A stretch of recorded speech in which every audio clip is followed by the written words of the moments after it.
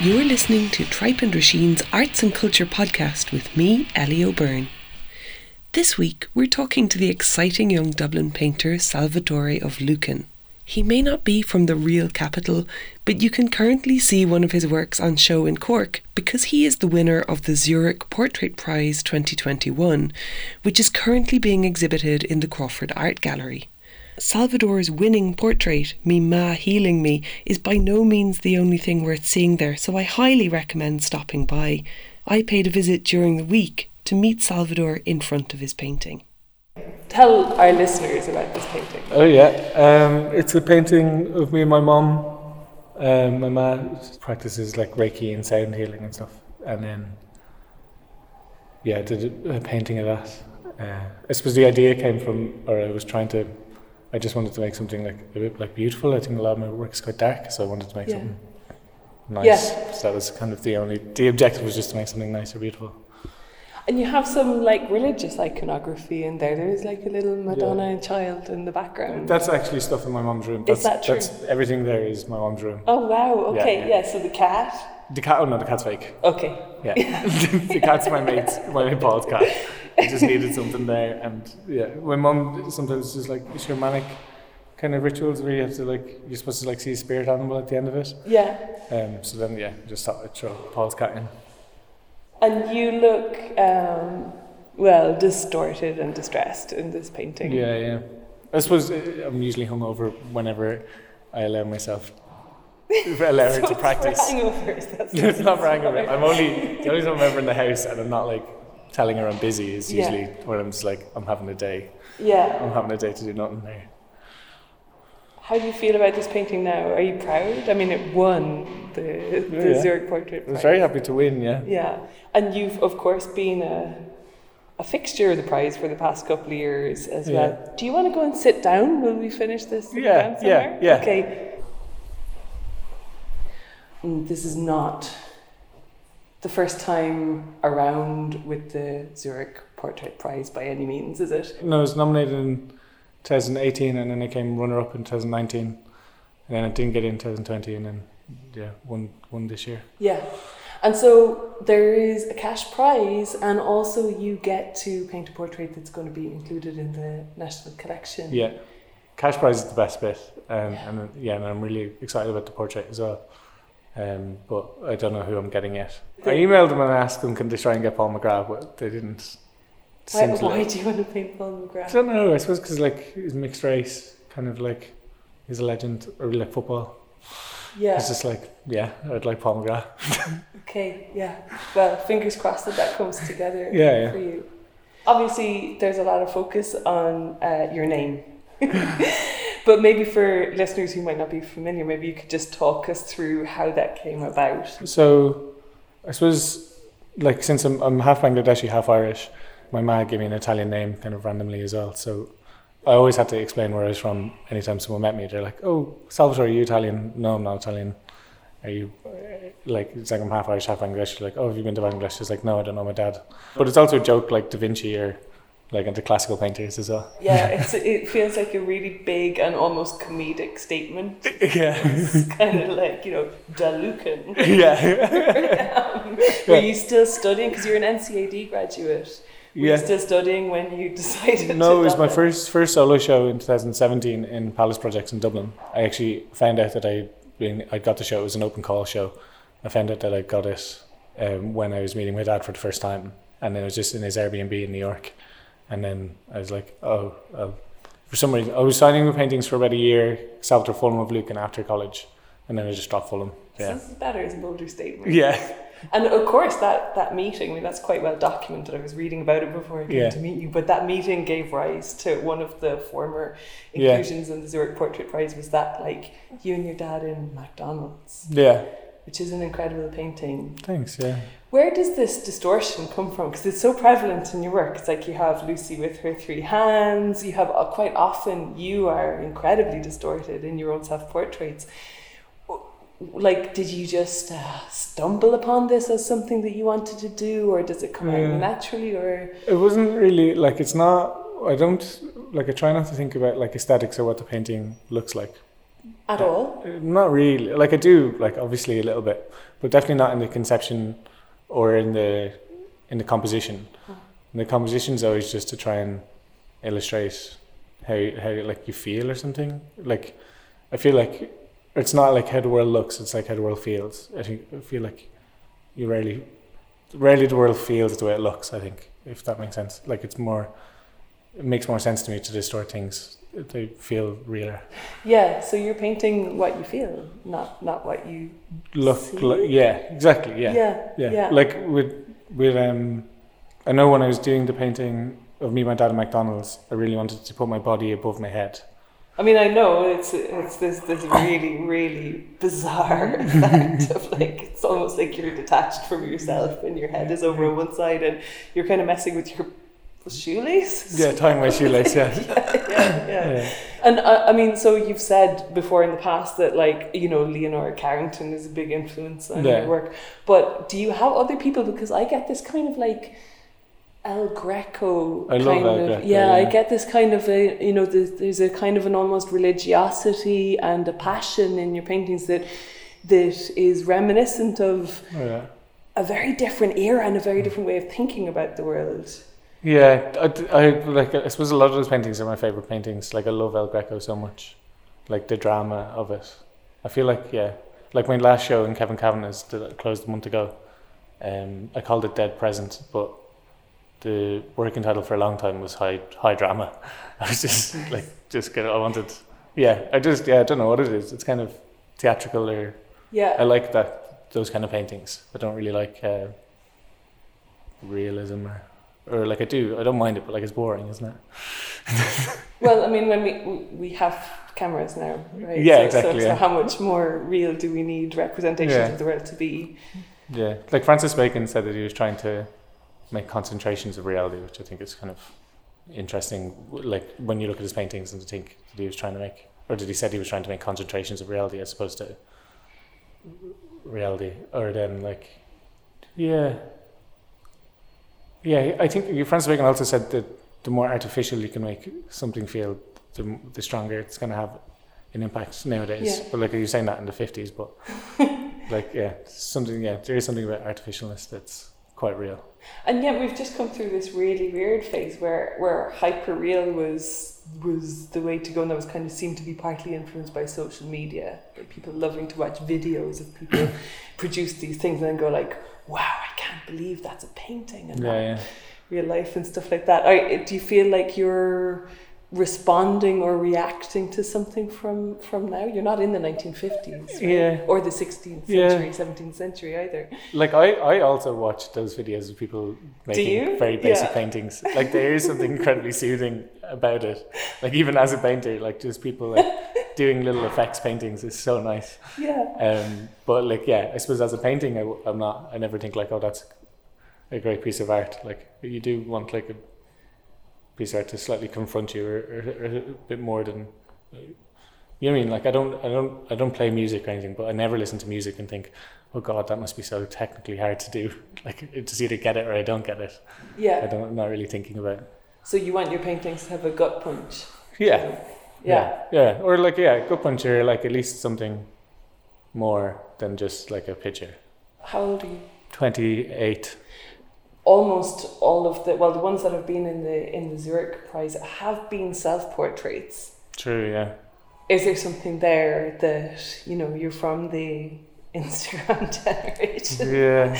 And that there is this self-referential. We're standing in the Crawford downstairs at the moment is an exhibition of photography that is largely people of, you know, roughly speaking, your age. I'm allowed to say that because I'm 42. And turning the cameras on themselves. Yeah, I don't think it's anything to do with the social media thing. I think I would have done it had I been in any, like from any time, but like that's impossible to say. But I think for me it's more just like one of the main things for me is like honest, like trying to be honest. And if I was to make those paintings using other people, like it could be a little fake. Like I would like to be clear that it's my experience and I'm never trying to say anything like too big or I don't know. I think it's just easier to use yourself, so no one thinks that you're making a huge statements. Let me know a little bit about how you work. Like do you, so presumably you have a studio space, do you see what hits you? I mean, you're clearly not working from photographs. How do you begin painting something? The most common way I would work is usually like I write like a really shit. Can I say shit? Yeah. Yeah, of course you I can. write like a really shit poem. Independent media. I write like you write a shit poem. I write like I'm not very good at writing. Sorry, that's so funny. Sorry, go on. So I write like a shit poem about something that I'm thinking about or feeling or like having trouble with, or like is a sort of a therapeutic exercise. Yeah. But then when I know how I feel about something, I'll try and like compose that. So then on graph paper, I do lots of compositional drawings of like where things are going to go and how I'm going to make it fit together, and then I'll take photos from the different angles. So like all the first compositional drawings are done from my head. Yeah. And then I'll take photos from roughly those angles. Then I'll do more compositional drawings. And then when I'm happy with it, I'll take the final photos. So usually in my paintings, there would never be the same photo used for the hand or the arm, because they're all completely different angles. It's kind of like a collage thing where you are photographing the various elements. Yeah, Wow, to put the detail in the end, yeah. But it's after it's all been composed essentially from my head. So that's like some people like paint kind of classically and then distort it, whereas I kind of start from a distorted image and try and make it look a bit more real. Yeah. And what do you like when you're working? Are you kind of grumpy or days on end of just being completely immersed, or are you a very good 9-to-5-er? Not a good 9-to-5-er. I try and work every day, but or withdrawn, or that stroppy. Stroppy is probably the word. It'd be quite dramatic if things aren't going my way. But like I like high drama. Yeah, I like being dramatic. I like football or something, like when they lose, like dropping to the floor or something. I kind of like that kind of thing. That's the kind of way I deal with things. We're laughing a lot where we're talking, and to me there's a real strong comedic element to work. Like there just is. I don't know why, but I think it's the title of that one that just, it's so incongruous. It's like, here's this painting, there's all this distortion and tortured stuff, and this kind of incredible mystical thing happening, and then it's like me ma healing me. Is that something that you're deliberately injecting, or is it just how you see the world? Like people have always said my paintings are kind of dark humoured or funny. Since I was in college. But it was never really intentional. Okay. My sister actually was showing me a Palestinian director, I think something Suleiman. And she puts, sorry, this is a bit of a tangent, but he puts himself in all of his scenes and he never really says anything. And he was asked, like, all his films are kind of funny, and he was asked, like how do you come up with your concepts, your funny things? And he says that he's not a comedy writer, that he just thinks life is a bit funny. Yeah. And I think that's for me, I think they just kind of, I just think things are funny. It's not, I do think, honestly, I do think in general, the most accurate depictions I've seen of things are kind of dark humoured, because things are funny and also sad generally. Yeah. I think maybe, I don't know. You've spoken about the experience of being mixed race. You've spoken about the experience of also feeling like you maybe were not of a class that was going to attend NCAD. Do you feel like an outsider artist? No, I don't feel like an outsider artist. No. I feel kind of independent. Is that the right word? Or I've always known what I wanted to do, and I've always, to maybe a fault, tried to not be influenced too much by anyone or anything. I was talking to my old tutor in college who failed me in second year the other day, and he said, I think his words were, I was like, how was I a student, Robin? He said, impossible. He just wouldn't listen to anyone.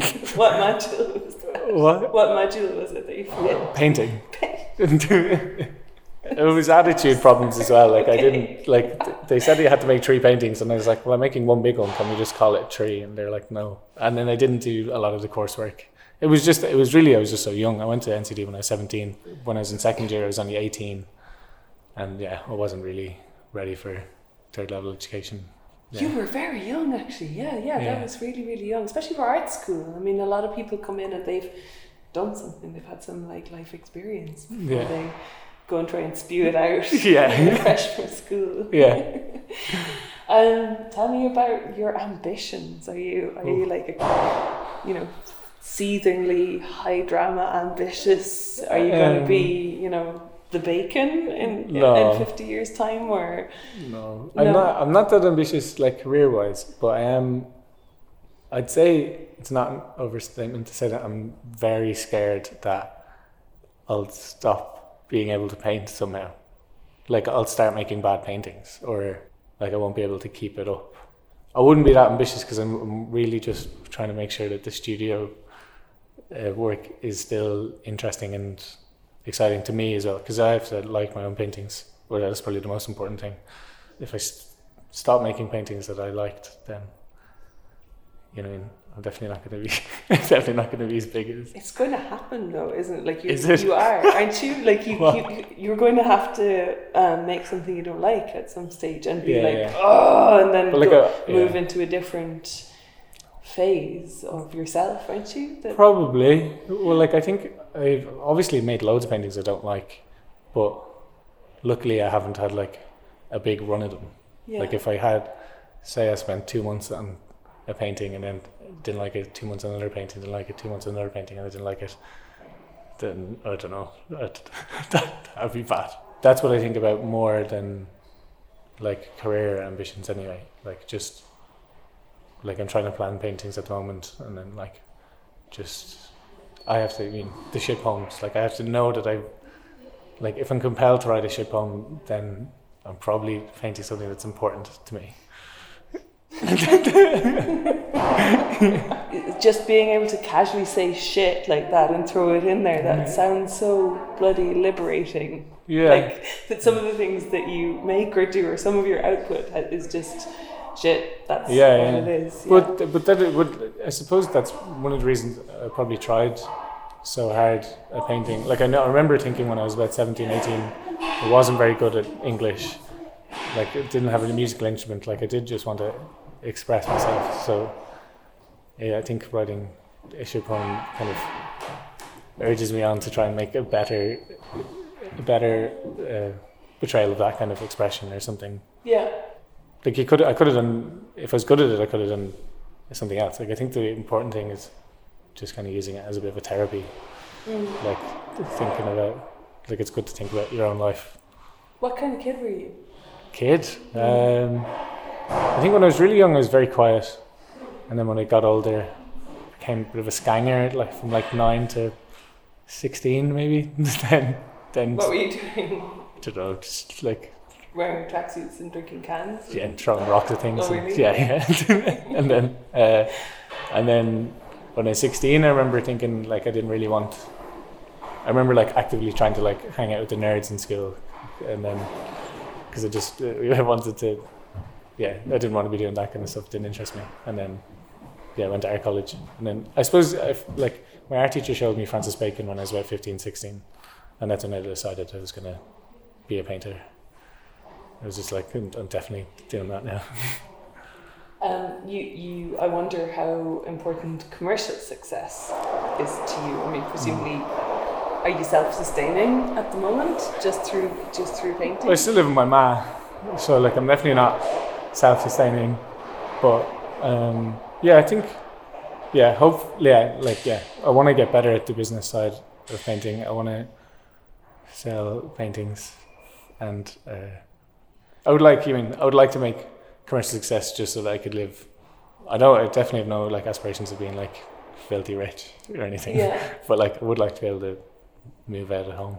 That's what musicians and artists and everyone says to me, that they consider a mark of success is to just be able to do their work as their work and not have to do anything else. Oh, exactly, yeah. Like I work in Evans Art Supplies in Dublin, and then I just did some teaching in the RHA, and I think I might try and get into teaching a little bit more, because I don't know how you're supposed to make a living as an artist. Hopefully it's on its way for you now. I mean, Yeah. Presumably this is an important milestone in your career to date. Yeah, I went for a drink with my mate, and he's going to be a dad, and he's kind of like, he even said it to me, like he felt like he was like embodying, like he was trying to be like a good influence on me, and he was like, strike while the iron's hot, Sal, like you have to, you know, you have to keep going right now, do you have to go? And I was like, relax please. Like, well, yeah, I do feel that I should be doing stuff now, and I should be working really hard now, because maybe it's like an opportunity after winning the prize and having the show on Kevin Kavanagh, that maybe I should be trying real hard. Well, thank you so much for talking to Tripe and Drisheen, and congratulations on your thanks so incredible much for interviewing me, actually, it was nice. Thanks so much for listening to the Tripe and Drisheen Arts and Culture podcast. You might notice that Tripe and Drisheen comes to you absolutely advertising free, and this is because we are a 100% reader-supported media organisation. Each week we publish a selection of well-researched news articles, a long read that digs deep into the issues affecting our city and county, the Friday View, which wraps up the week and looks ahead to coming events, and this Arts and Culture tab, which combines podcast, imagery and words. We're working really hard to grow Tripe and Drisheen and to support ourselves and other journalists to produce this work. So I'm asking you to consider becoming a paying subscriber. For just €8 per month or €80 for a full year, you can support ad-free local journalism. We use these funds to pay ourselves, to pay a transparent and equal freelance rate to our other contributors, and for other things like appealing freedom of information requests. If you can't pay, we still want you to be able to access our quality work, because we believe good journalism is for everyone. So you can sign up for free and you'll still get most of our articles delivered directly to your email address. If you do this, you can still help us though, by using social media to spread the word about what we do. Please share our articles or connect with us via our Twitter, that's @TDrisheen, or on Facebook or Instagram @Tripe and Drisheen. Thanks for listening.